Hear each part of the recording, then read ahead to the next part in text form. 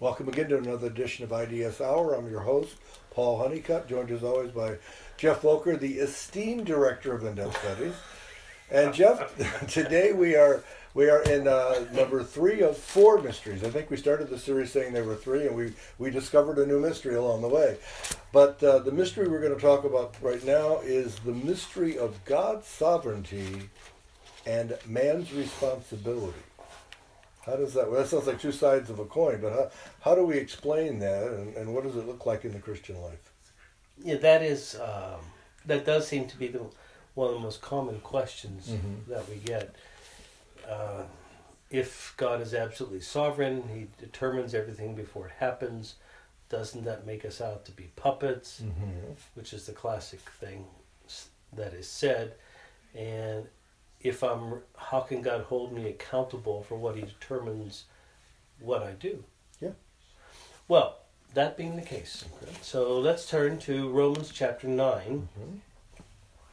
And we're going to go to verse 19, but the context is from Romans 9 to 11. This is the argument. What is God's plan for Israel during the New Covenant era, from Pentecost to Second Coming?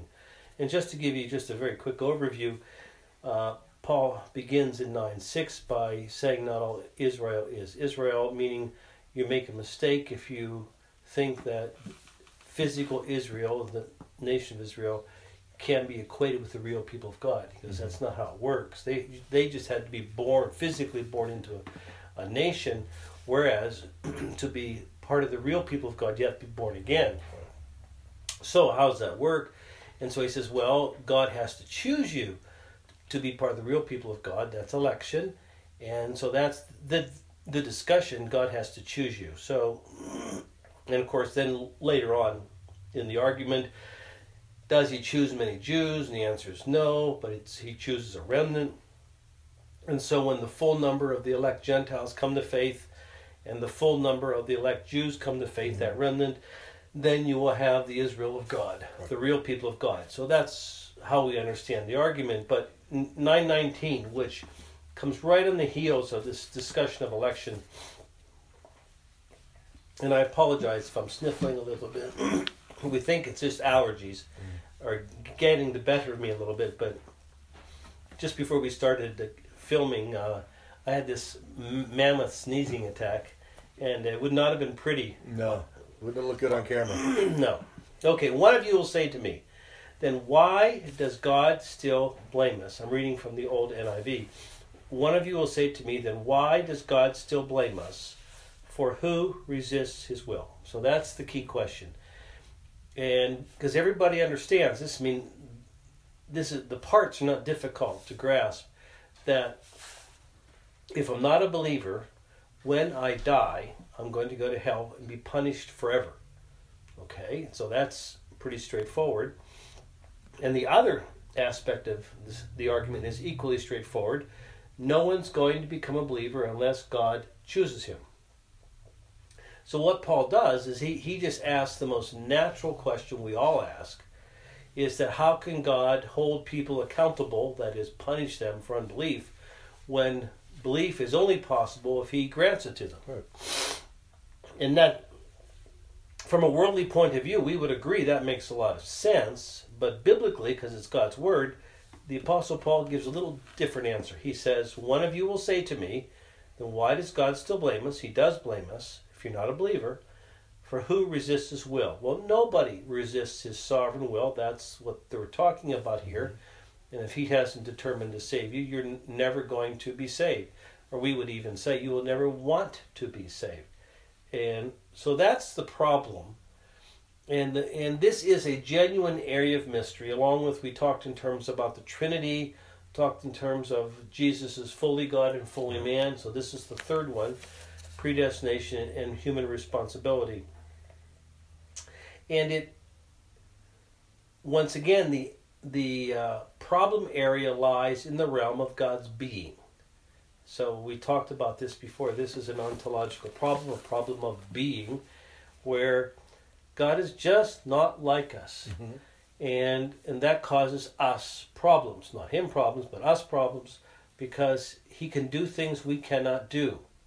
And this being one of those, he can determine everything someone will do, and yet at the same time hold them accountable for their decisions or actions.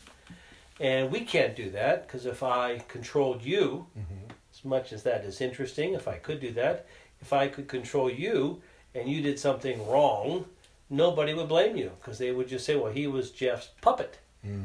But of course, that's not possible. We can't do that. And so this is so the question is, this does seem to be the straightforward way the Bible handles this particular problem. Now, we could illustrate that and maybe understand it a little better if you go in Romans 9, if you go back to verse 17, because there in the after the Lord reveals his hardening through the Apostle Paul, through his choice of salvation. I'm going to choose some and not others. And he says in verse 12 or 11 that his choice is not based on anything good or bad that we would do or do. So then he says in verse 17, for the scripture says to Pharaoh, I raised you up for this very purpose, that I might display my power in you, and that my name might be proclaimed in all the earth. Therefore God has mercy on whom he wants to have mercy, and he hardens whom he wants to harden. So now, of course, the illustration is Pharaoh. It's the time of Moses, the Exodus, and Pharaoh would not let the Israelites go. And it says God hardened Pharaoh's heart.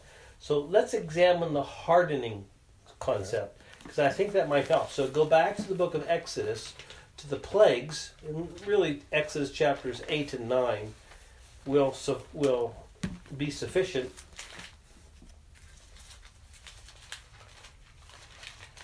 So you have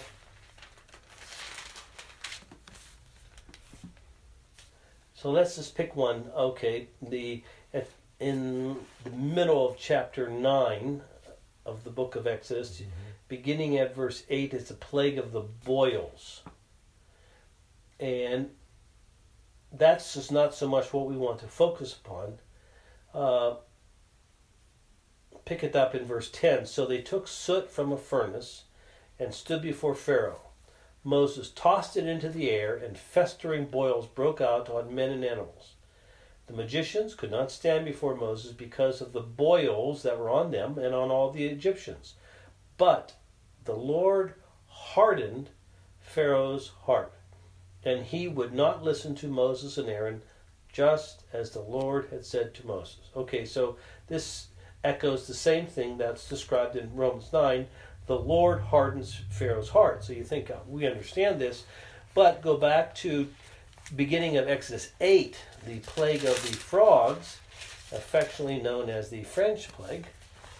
And you go down to verse 12, where it says, after Moses and Aaron left Pharaoh, Moses cried out to the Lord about the frogs he had brought on Pharaoh. And the Lord did what Moses asked. The frogs died in the houses, in the courtyards, and in the fields. They were piled into heaps, and the land reeked of them. But when Pharaoh saw that there was relief, he hardened his heart and would not listen to Moses and Aaron, just as the Lord had said. So in this instance, the same issue is raised, where it says, this time, Pharaoh hardened his heart. And yet, in chapter 9, the plague of the boils, it says, God hardened Pharaoh's heart. Sounds like it's a contradiction in terms, but I think they're just looking at it from two different perspectives. From the point of view of who has caused, ultimately, this to come to pass. The answer is God. So from that perspective, he hardened Pharaoh's heart as part of his predestined plan, and he determined it before it happened. Got that. Now, the other question you ask is, who is to be blamed? Who did the evil in hardening his heart? And the answer is Pharaoh. He hardened his heart. when we talk about the sovereignty of God, God determining everything, we always qualify it. Something like the classic confessions use phrases like yet so or notwithstanding. They'll say God is not the author of sin. And by saying he's not the author of sin, they don't mean he didn't determine it. They mean he cannot be blamed for it. Mm-hmm. And this is a difficult concept. And the only reason we buy it is because the Bible's very clear about it. Could we say, because it brings up an interesting point, that, because we say these things in different ways, Pharaoh, in a sense, because of his sin nature, because he was an unbeliever, his nature caused him to harden his heart, to not believe, to not give in, so to speak. Right. The only way he could have not hardened his heart, me giving him the responsibility, is if God gave him faith, gave him, you see what I'm saying? I mean, in other words, all unbelievers are, in a sense, predestined to make bad choices, to do that which is wrong in God's sight.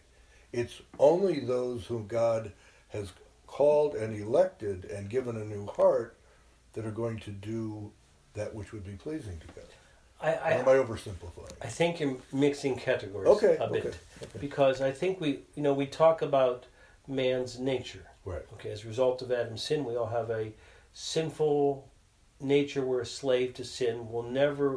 We will never want to come to Christ. Got it. Okay, so that's true. But then that is a very true statement biblically. But then what is equally true is in the area of God determining. God determines the sovereign will. He determines everything before it happens. Mm-hmm. And so now sometimes people will use phrases like, well, with Pharaoh hardening his heart, God was letting Pharaoh go. He was letting him harden his heart. Mm-hmm. Okay. Now the reason they would say that is because they want to, we would say, emphasize that the person who does the evil and they alone are to be blamed. Right. Never God. But when you said that, you cannot then say, because he let him do it from that perspective, mm-hmm. you're also saying he determined it mm-hmm. from another perspective. Mm-hmm. So it depends on what question you want answered, which emphasis you're going to take. And you cannot say both at the same time. Did Pharaoh have a choice? From God's eternal perspective, it was determined. Right. From the perspective of, is Pharaoh responsible for his choices? The answer is yes. Right. So he's blamed for making evil choices. Just no different than you and I. This morning we were at the fellowship. Both you and I made decisions to come to the fellowship this morning. And we all said, yeah, I did. Sometimes it may be a difficult decision if it had, if we didn't sleep well at our age, but we made decisions. But from another point of view, we would equally say it was predetermined that we would be there this morning. There's no way we couldn't have been there this morning. There's no way. Yet, when we talk about our decision-making faculties, we would say, no, we each made a responsible decision that we're held accountable for before God. The fact that he determines everything is that's another issue. Mm-hmm. It's true, but that doesn't really impinge upon my decision-making. Right. Now, from a human perspective, this doesn't fly very well. Yeah. And I admit, but it seems to us, at least, it's clearly biblical. Because God's not like us in his being, therefore, he can determine something to happen, and the people in that event who make sinful decisions, they and they alone are to be blamed for that decision. They can never blame God. And now we have a lot of examples in this. Mm-hmm. As our time goes, turn to, one of the obvious ones, Book of Acts. Mm-hmm. Chapter 4.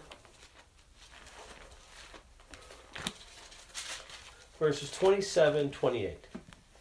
And, of course, the context is Peter and John were being harassed by the Jewish Sanhedrin, and then they were let go.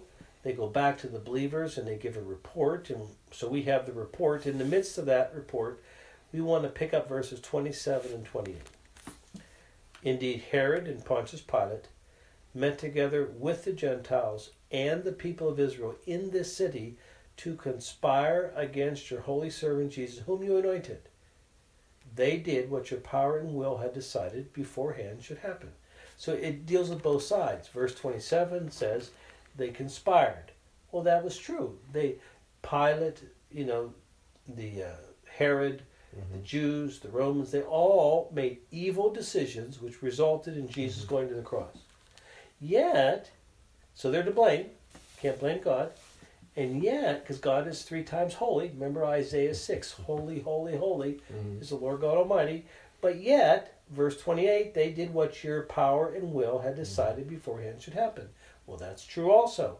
That was part of his predestined plan. So we take the cross, which is at the same time, depending on the question you're asking, the greatest evil or the greatest good.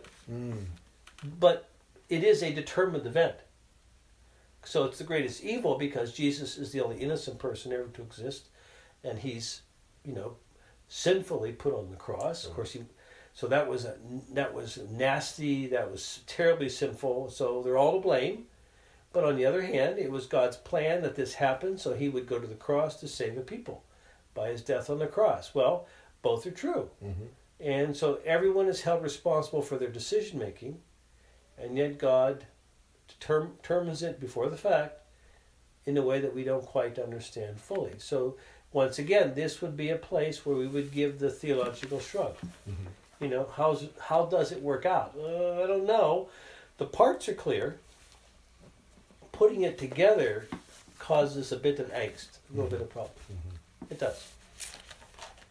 Now, we've saved a funky illustration, and I purposely used the word funky. 1 Kings chapter 22. This is the historical context. Is the northern kingdom of Israel at the time of Ahab, the wicked king of the north of Israel, and of course he had that despicable wife Jezebel, and he wants to go to war against what is modern day Syria, and he asked the king of the southern kingdom, Judah, Jehoshaphat, he asked him to come along with me in this military campaign. And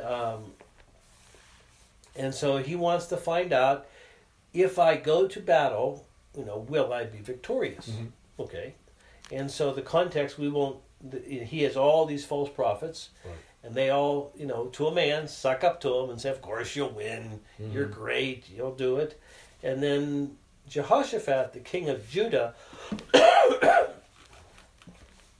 he says, isn't there a prophet of the Lord here? He can smell a rat. And Ahab sort of says, yeah, there's one, Micaiah. But I don't like him. He never says anything good about me. Okay, so that's the scene. So then they're going to get Micaiah. Okay, and so we'll pick it up. Verse 15. When he arrived, that is to where the kings of Israel and Judah were, the king asked him, this is Ahab, Micaiah, shall we go to war against Ramoth Gilead, or shall I refrain? Attack and be victorious, he answered, for the Lord will give it into the king's hand. Now this is where we're really handicapped because it's in print and not audio. Because there must have been something about the way he said it. Because Ahab responds, this king said to him, how many times must I make you swear to tell me nothing but the truth in the name of the Lord? So it must have been rather obvious to the king, Ahab, that Micaiah was talking tongue-in-cheek. He wasn't being honest. So then Micaiah became very serious. Then Micaiah answered. See, he had this vision. I saw all Israel scattered on the hills, like sheep without a shepherd. And the Lord said, these people have no master. Let each one go home in peace. So then he announces that this is what he's going to do. Okay? And I wanted to, so he's, and of course he announces that if he goes to war, he's going to be killed, and of course the story goes on. But there is something that I just, where was I here? All of a sudden I just wanted to, pick it up. The scene continues. And of course, in verse 18, Ahab says, "Didn't I tell you that he never prophesies anything good about me, but only bad?" Then Micaiah, of course, he continued, because this vision he saw had sort of part 2. "Therefore hear the word of the Lord. I saw the Lord sitting on his throne, with all the host of heaven standing around him, on his right and on his left. And the Lord said, who will entice Ahab into attacking Ramoth Gilead and going to his death there?" One suggested this, another that. Finally a spirit came forward, stood before the Lord, and said, "I will entice him." "By what means?" the Lord asked. "I will go out and be a lying spirit in the mouths of all his prophets," he said. "You will succeed in enticing him," said the Lord. "Go and do it." So now the Lord has put a lying spirit in the mouths of all these prophets of yours. The Lord has decreed disaster for you. Now, this is a little unusual no matter how you look at it. So the Lord has this in the vision. The Lord has this sort of meeting, and he says, "Okay, guys, I need some ideas. How can we get Ahab to listen to the false prophets and go to his death? Because if he goes to battle against Ramoth Gilead, I'm going to kill him." Mm-hmm. So that's my plan. I wanted to do that. How can we get in there? Any suggestions? One says this, one says that. Finally, a spirit, I would say an evil spirit, comes forward and says, "I know a way. I will get all those false prophets to lie. Mm-hmm. Ahab will listen to them. He will then go to war and he will die." Mm-hmm. Okay, but it's that last statement, verse 23, where it says, "So now the Lord has put a lying spirit in the mouths of all these prophets of yours. The Lord has decreed disaster for you." Mm-hmm. So now you're back to the same thing. Okay, is it God's plan? Is it part of God's plan that the Ahab's prophets lie to him, and therefore he listens to their lie, he goes to battle, and he dies? Yes, that's part of his plan. That would be equivalent to saying God hardened Pharaoh's heart. Mm-hmm. And yet, those prophets, Ahab, are responsible for their choices. And they're to blame. But, so both are true.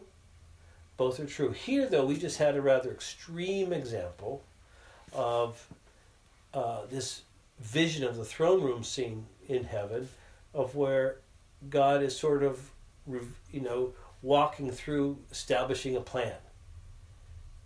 But the same issue is involved. How can, it says, we did notice it says God has decreed, these lying of the prophets. Mm-hmm. And yet God is 3 times holy. Or to use the language of 1 John 1:5, in him is light, no darkness mm-hmm. at all. Mm-hmm. So he's absolutely holy, and yet from a certain point of view, he's decreeing lying. And yet Scripture otherwise talks in terms of lying is terrible, bad sin. So it is a mystery. Yeah, well, it is. That's exactly the point. Now we know why it's number 3. It is a mystery. Because sin is a part of God's sovereign plan. Yet, when sin is done, the people who do the sin and not God are to be blamed. Right. That is simply where it ends. It's amazing, though, because, again, talking about God's sovereignty, when you read these stories, what we read in Acts, the whole idea of the crucifixion of Christ, that as horrific as an act as that was to us as believers and looking back and so on, it's all part of God's sovereign plan, and it causes me, even though I can't get my head around the whole mystery, to where I can, completely resolve those conflicts, it's faith. It always comes back down to faith, that I believe in this God and I know him to be sovereign, so therefore whatever he has decreed and done is his will. Yeah. You know, I was just thinking, because we're recording this a day or two after some Holocaust anniversary. The whole Holocaust, which was such a horrific chapter in history, and yet that wasn't outside of God's plan. Mm-hmm. Not at all. All those Nazis, all that death, everything. So it is definitely a mystery to be pondered, and yet, you know, so often we have a young person staying with us right now who's not a believer, and they're asking those classic questions. You know, well, didn't God create Satan? Didn't God, you know, those kinds of things? You know, so you're struggling with how to answer that in a way in which they will kind of get the understanding without having all the backstory. Well, let me ask you a question. Going back, you know, as best you can remember, Sure. You being at a ripe old age. Older by the minute. Yeah, it's the beard that makes him look really old. But when were you able to grasp this concept that God determines, yet man is still responsible for his sin, yet even that is part of his plan? Well, it would have been fairly early on, I think, in my walk, but only because I was sharing this morning with somebody at church that I came to faith. I took the sort of that step of faith, whatever you want to call it, on the base or in the midst of a Jesus music rock concert which was in Calvary Chapel, still there, but it was in a big tent, circus tent. And I'd heard the gospel before, but it finally, you know, all the dots connected. But and I wasn't an avid reader then, but I immediately set upon reading Scripture.